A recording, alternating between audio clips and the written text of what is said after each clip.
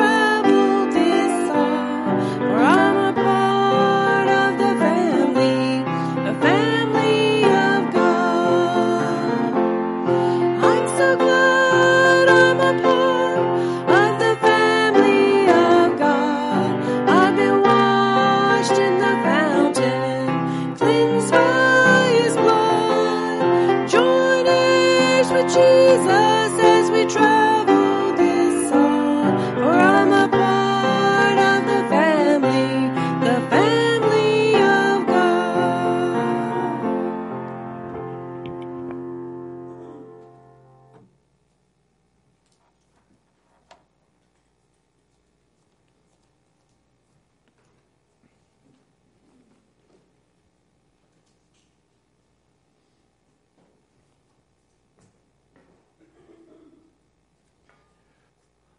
Well, I think y'all know where we're going to be today in Scripture, since I gave you a copy of my outline earlier.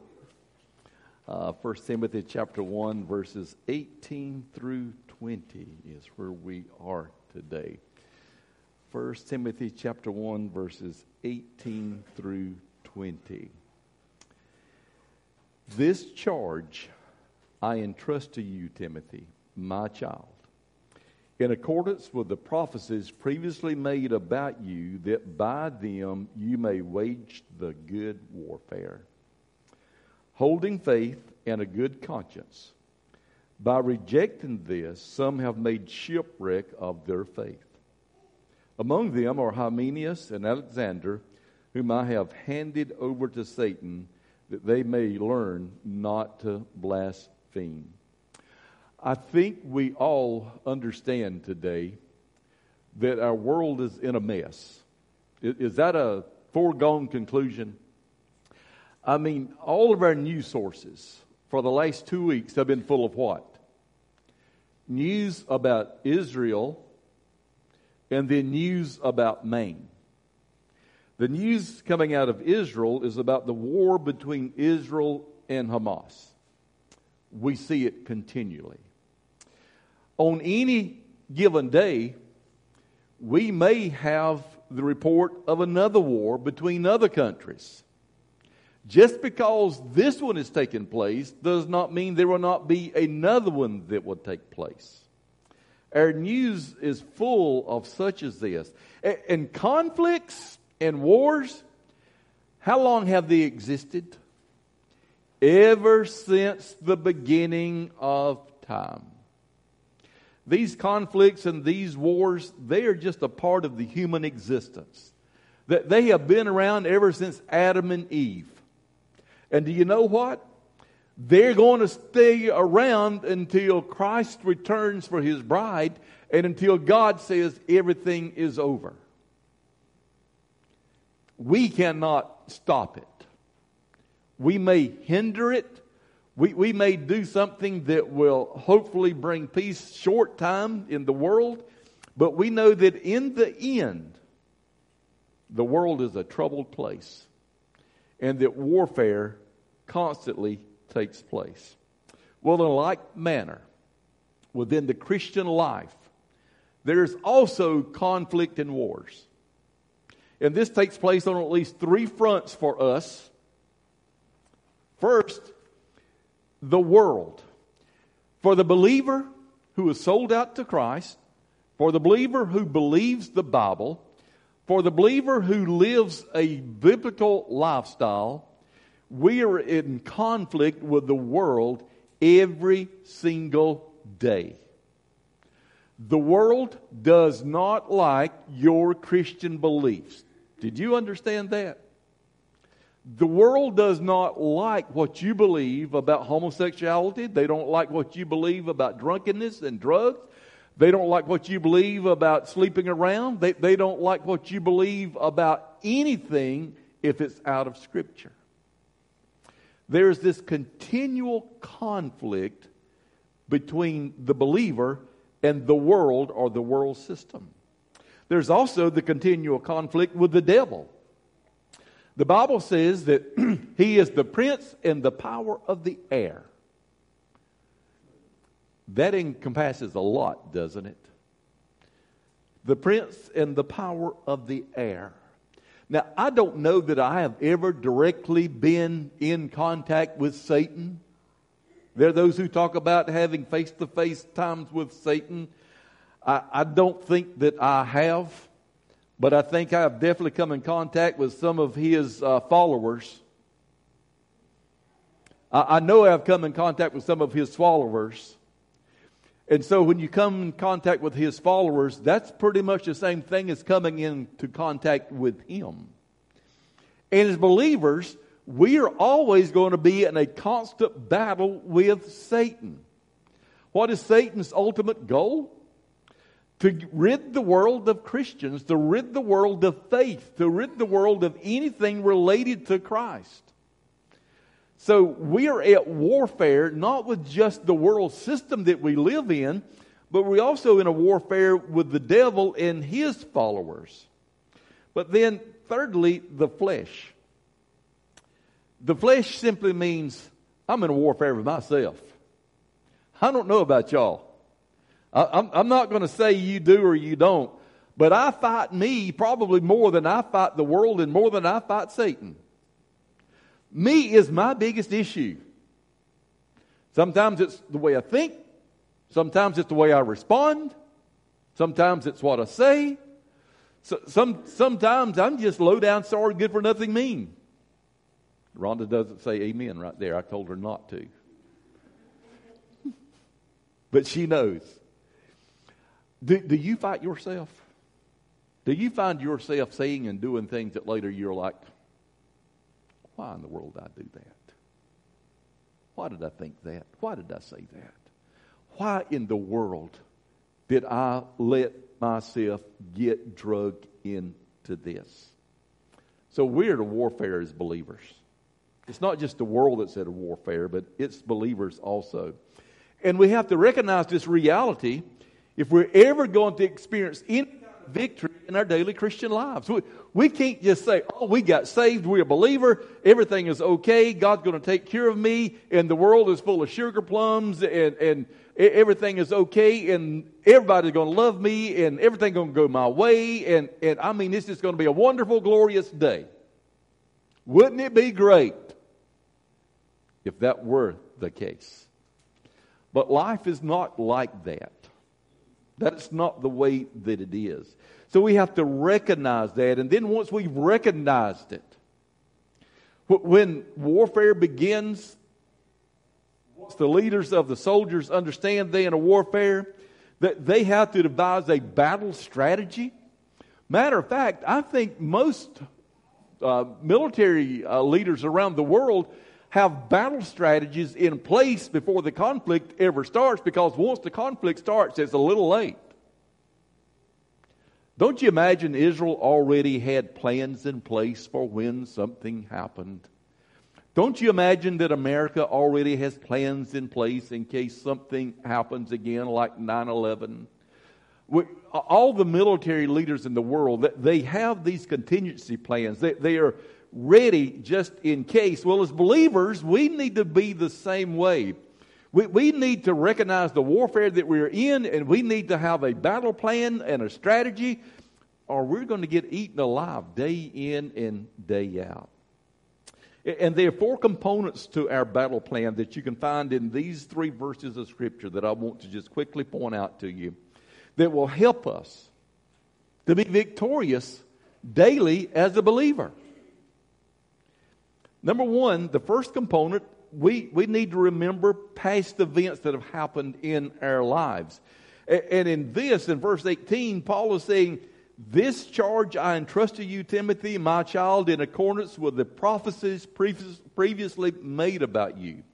1 Timothy 4:14 says it this way, do not neglect the gift you have, which was given you by prophecy when the council of elders laid their hands on you. Paul is saying to Timothy, remember when you were called to service, remember when hands were laid upon you, remember when you were prayed over, remember when they sent you out into this warfare, remember what happened in your life so that you may be encouraged. Well, not everyone is called to be a missionary. Not everyone is called to be a preacher or a pastor. Not everyone is called to some kind of specific Christian vocation. But this verse still works for us in remembering past events that have happened in our lives. And the number one event that we need to remember daily is when we got saved. We need to remember the fact that Christ loved us enough that He saved us from our sins.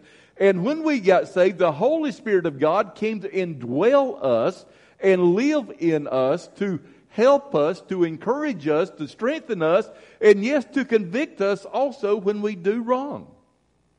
When we're in the middle of a warfare, whether it's with the world or whether it's with the devil or whether it's with ourselves, we need to remember that in the past, at some point, Christ saved us. And the Holy Spirit came to indwell us. And because of that, we're able to fight this good warfare. But secondly, the second component is that we hold the faith. Look in verse 19. It says, holding faith in a good conscience. Do you understand today that the world is trying to rip your faith from you? They want to rip that faith out of your hands. They want to rip that faith out of your mind. They want to rip that faith out of your heart. That's the reason that they attack us. That's the reason they condemn us. That's the reason they speak so little in such a derogatory way about believers. They are hoping that they can make us stray away and make us follow after them and be like they are. They are trying to rip that faith out from within us. So we have to hold on to that faith. We have to hold on by reading the Bible. We have to hold on by reading devotions. We have to hold on by being in worship services. We have to hold on by being around other believers. We have to hold on to our faith on a daily basis. Because the world is doing everything it can to strip it out of our hands. It's kind of like the go-to thing in football now in our day and age is when they tackle someone, they're trying to strip the ball. Whether you make the tackle or not, strip the ball. Take the ball away from them. And the world is trying to strip our faith away from us in the same way. Oh, your faith is old. That faith is a myth. It's nothing to even concern yourself with. Don't even try to live that way. And little by little, they're trying to strip that away from us. We've got to hold on to the faith. Thirdly, we must have a clear conscience. Look in verse 19 again. Holding faith and a good conscience. What is a good conscience? As you can see on the page that I gave you, I put down that it is self-awareness that we have done what is right in God's eyes. Understand that our conscience can be trained. You understand that? When people say, do whatever your conscience tells you to do, that's dangerous if that conscience has not been trained in a good way. You can train your conscience to be a mean, low-down, sorry, good-for-nothing scoundrel. You can train your conscience to believe anything is okay to do and everything is okay to do. You can train your conscience that there's nothing that is a sin and there's nothing that is even true about sin, that it's just whatever you want to do. So when we start talking about following our conscience, we have to be sure of, is that conscience, has it been trained based upon the Word of God? Is our conscience informed and molded by the indwelling Holy Spirit? Or is our conscience just that which we have gleaned from the world system or from Satan, or just wishful thinking that we have ourselves about what we wish were true? We have to have a clear conscience in a warfare. We have to be self-aware that as an individual, we have done what God has asked us to do. We have to be self-aware that we are following His teaching and His leadership.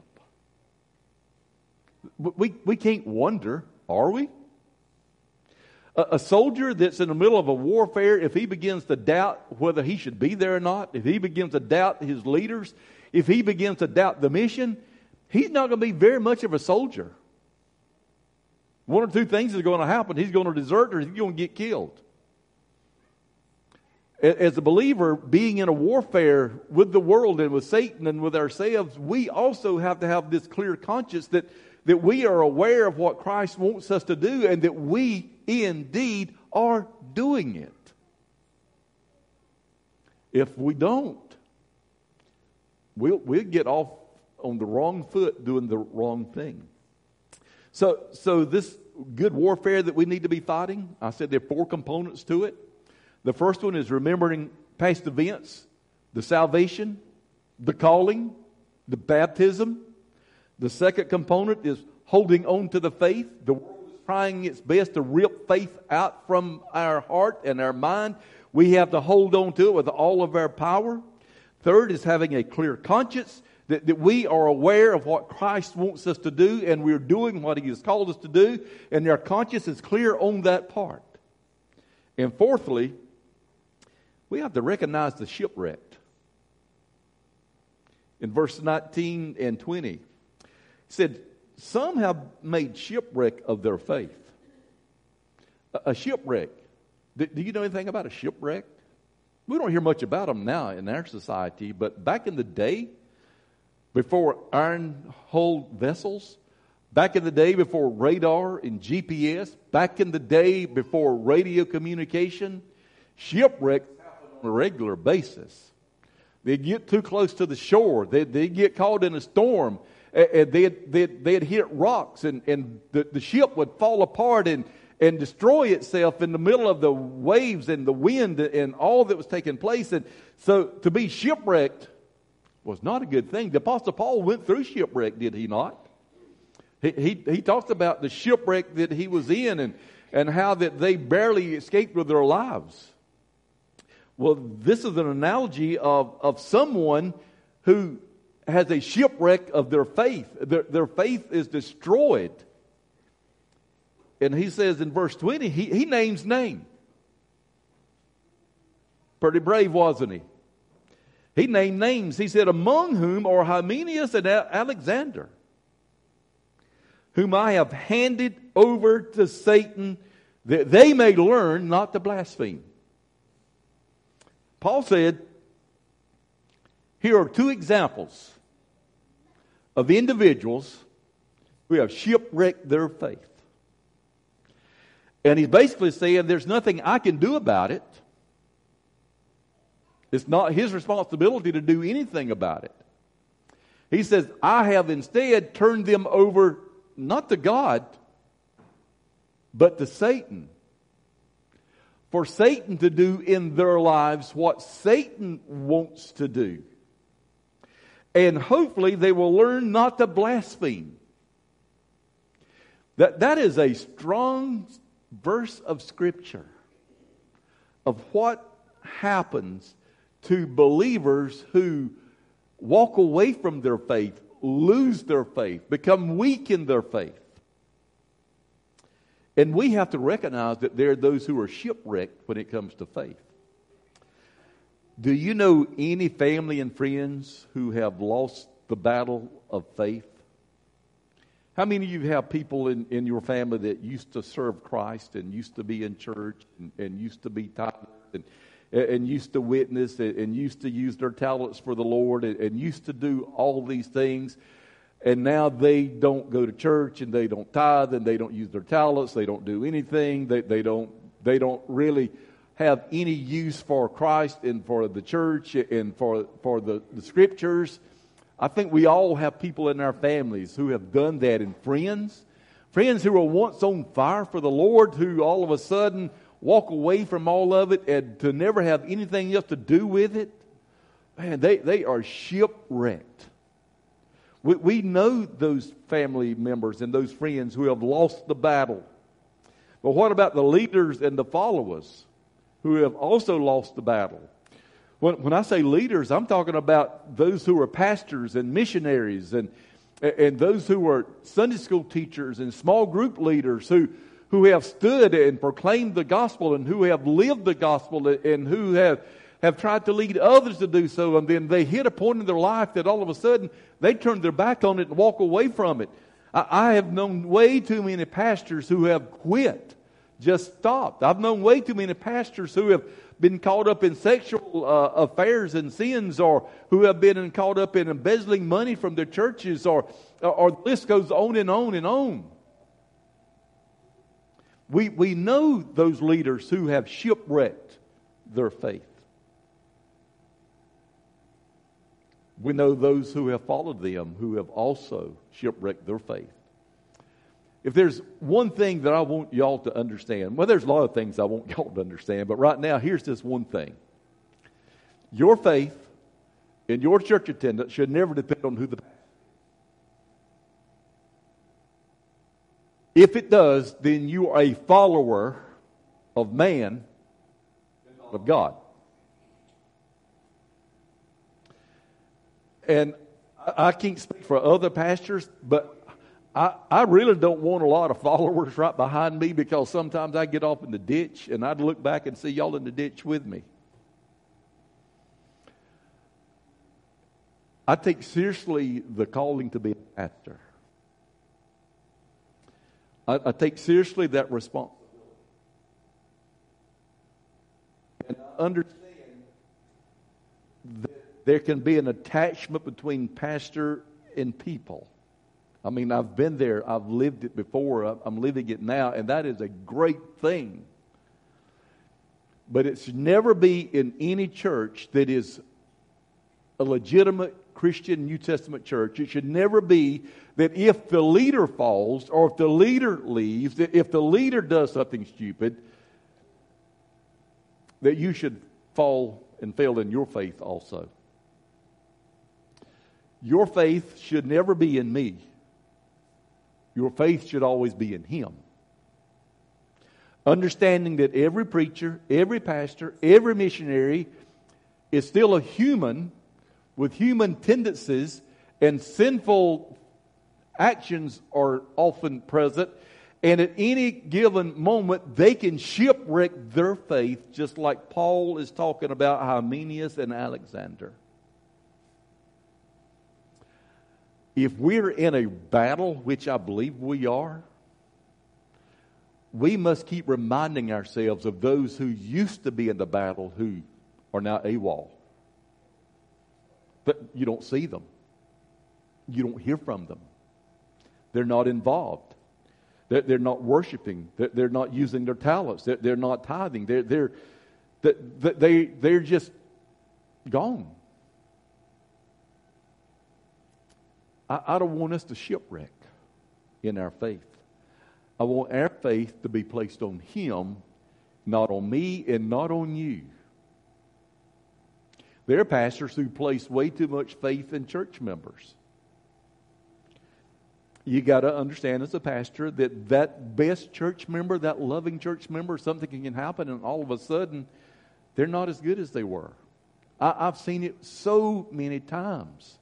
I've witnessed it in my own life, and I've witnessed it in the lives of others. Our faith, your faith cannot be in me, and my faith cannot be in you. Our faith must be in Him. It's the only way that we can fight in this battle. If we put too much faith in each other, when one of us fails, then our ability to fight the battle is not very good. We've got to be sure to recognize those who have shipwrecked and determine we're not going to be one of them. I believe that every victory in battle begins with the first step. You can think about something, you can talk about something, and you can plan something. But if there's not a first step, nothing gets done. Whether it's on the job, in the church, or at home. You can talk about, this is what we need to do. You can make plans for, this is what we're going to do. But if you never take the first step, to pull the first nail out, to put the first swap of paint on, or whatever it may be, then nothing ever gets accomplished. Every victory in battle begins with a first step. We've got to do more than simply hear this message, more than just think about this message. There has to be a step of action. And I believe that for us, the first step of that action is simply prayer. Praying that the Holy Spirit of God gives us strength to fight the warfare. The warfare is not going to end as long as we live. Y'all believe that? We're going to be in a warfare. Warfare with the world, a warfare with Satan, and a warfare with ourselves until we draw our last breath. So if we're going to fight a good warfare, the first step to implementing these four components is simply gathering at an altar, I believe, and praying, Lord Jesus, help me to fight a good warfare. Because on our own, we can't. I don't have the ability to, and neither do you. So the invitation is very simple this morning. Number one, if you're not a believer, then please see me after service and let me know so I can talk with you about being a believer and what it means. But most of you, I believe all of you would say, I am a believer. And so the invitation to you this morning is this. Would you be willing to just come and gather at the altar? If you can kneel, kneel. If you need to stand, stand. If you need to sit, sit. I mean, do what you feel like you can do. But just the fact of coming down front, would we gather together and pray that God would help us to fight this good warfare? Not just as an individual, but even as a church. That we would fight a good warfare. If you would you please come and join with me for this prayer?